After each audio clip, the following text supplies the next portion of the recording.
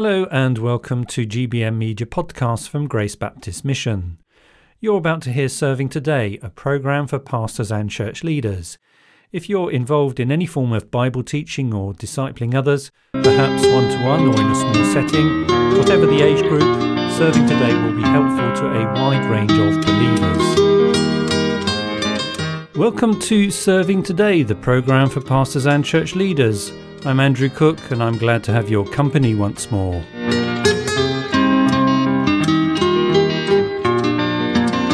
The Spirit World, Graham Jones continues with the series.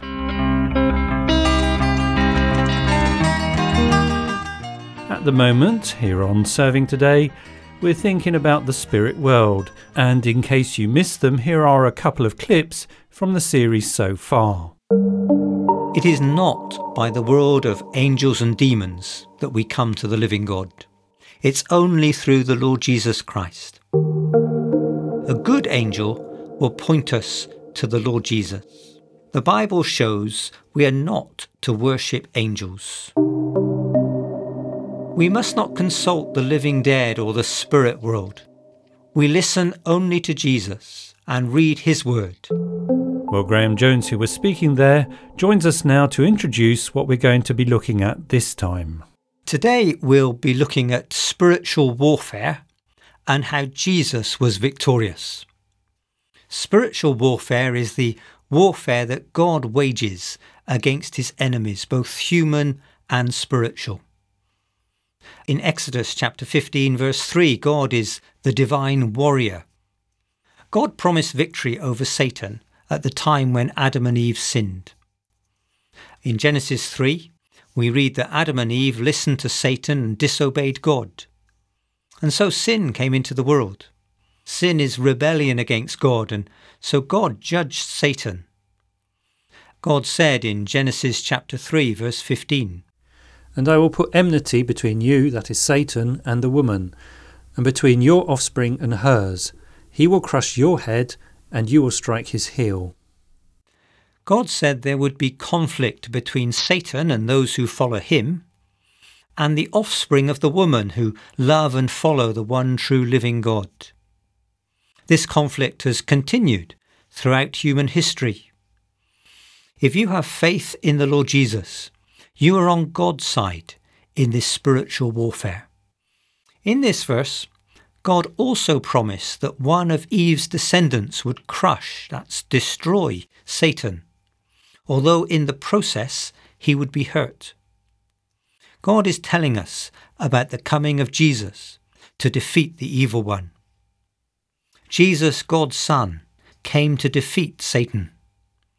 The main way that Jesus did this was paying for sin by dying on the cross for sinners.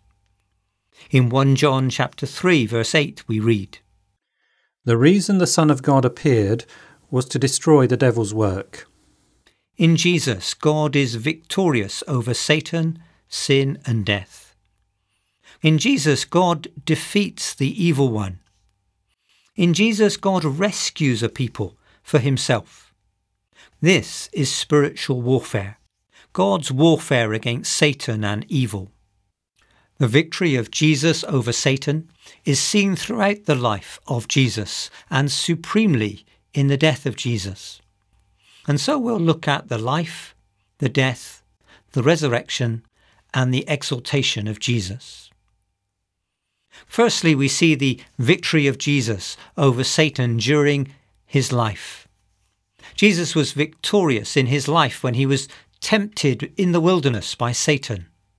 God allowed Satan to tempt Jesus. Matthew chapter 4 verse 1 says, "Then Jesus was led by the Spirit into the desert to be tempted by the devil." And each time Jesus answers Satan's temptations by quoting the scriptures. He continued to trust in God. When Adam and Eve were tempted by Satan, they fell. But Jesus, when he was tempted by Satan, he triumphed over Satan. When the children of Israel were tested in the wilderness on the way to the promised land, they sinned. But Jesus, when he was tested, he triumphed over Satan. When we face temptations to sin to consult the living dead, to think God is not being good to us, we, like our Saviour Jesus, need to pray and encourage ourselves in God's word. We can be strengthened against Satan's temptations by following the example of Jesus. But also Jesus was victorious in his life when he cast out demons and the unclean spirits. The Gospels show Jesus driving out demons. In Mark chapter 1, verses 27 and 34, we read this. The people were also amazed that they asked each other, "What is this? A new teaching and with authority. He even gives orders to evil spirits, and they obey him." Jesus also drove out many demons, but he would not let the demons speak because they knew who he was.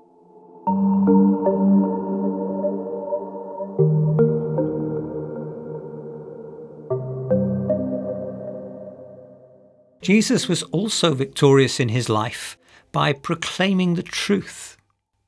In John chapter 8, verse 44, Jesus called Satan a liar. But Jesus is the truth. He's full of grace and truth. He said in John chapter 14, verse 6, Jesus answered, "I am the way and the truth and the life. No one comes to the Father except through me." Jesus came to testify to the truth. In John chapter 18, verse 37, he said before Pilate, "You are right in saying I am a king. In fact, for this reason I was born, and for this I came into the world, to testify to the truth. Everyone on the side of truth listens to me." We must not listen to Satan's lies. We must listen to the teaching of Jesus. We must read the Bible for ourselves. We must obey what God shows us in his word. But we must also speak the truth. We must not get involved in deception, in lies and untruths. That's the pathway that follows Satan. Jesus is victorious by declaring God's truth. So you've shown Jesus' victory during his earthly life. And secondly, we see the victory of Jesus over Satan by his death on the cross. The main way that Jesus defeated Satan was at the cross. Let us read Colossians chapter 2, verses 13 through to 15. When you were dead in your sins, God made you alive with Christ. He forgave us all our sins, having cancelled the written code with its regulations that was against us and that stood opposed to us. He took it away, nailing it to the cross. And having disarmed the powers and authorities, he made a public spectacle of them, triumphing over them by the cross. Paul is teaching that at the cross, God both forgives our sins and frees us from Satan's power. These two things go together. At the cross, God forgives our sins because Jesus paid for our sins.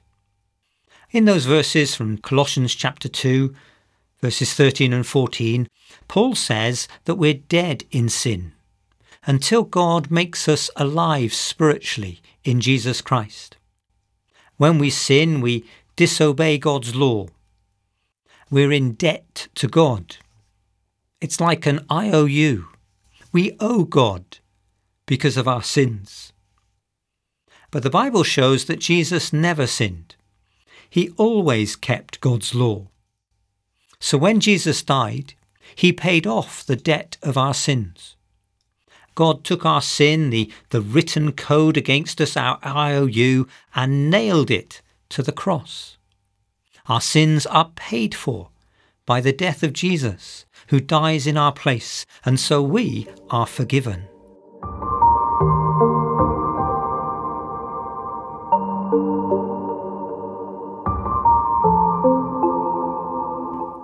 And that leads to the next point. Yes, at the cross, God also frees us from Satan's power.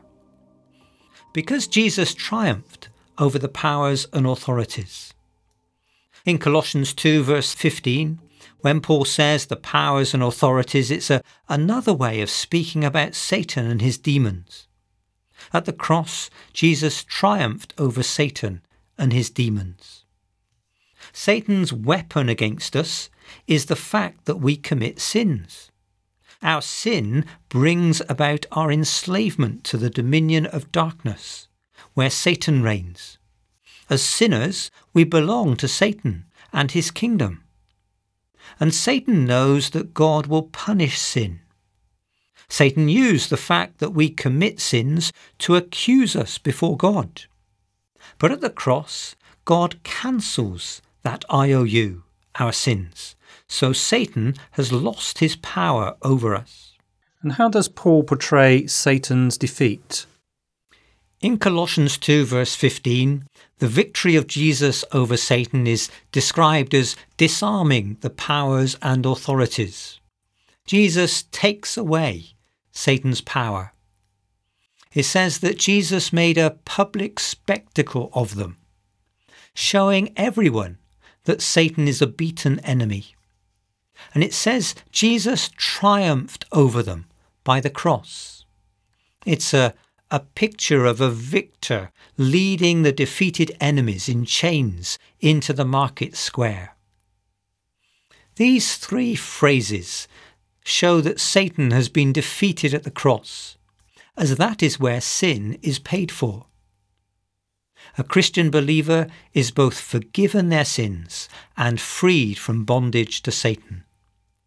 As Hebrews chapter 2 verses 14 and 15 says, Jesus shared in their humanity, so that by his death he might destroy him who holds the power of death, that is the devil, and free those who all their lives were held in slavery by their fear of death.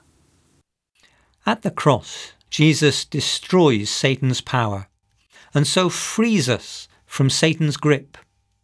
If you're trusting in Jesus, your life no longer needs to be lived in fear of Satan and his demons. Jesus at the cross has freed you. Hallelujah. Paul writes in Colossians chapter 1 verses 13 and 14, For God has rescued us from the dominion of darkness and brought us into the kingdom of the Son he loves, in whom we have redemption, the forgiveness of sins. How wonderful that God has rescued us from Satan's kingdom. And even more, God brings us into his kingdom, under the rule and reign of his Son, Jesus Christ. We're rescued from bondage to sin and Satan, and we have the forgiveness and new life of sins forgiven. If you're trusting in the Lord Jesus, you no longer belong to Satan's kingdom. You have victory over Satan in Jesus Christ. You no longer need to serve Satan and follow his ways.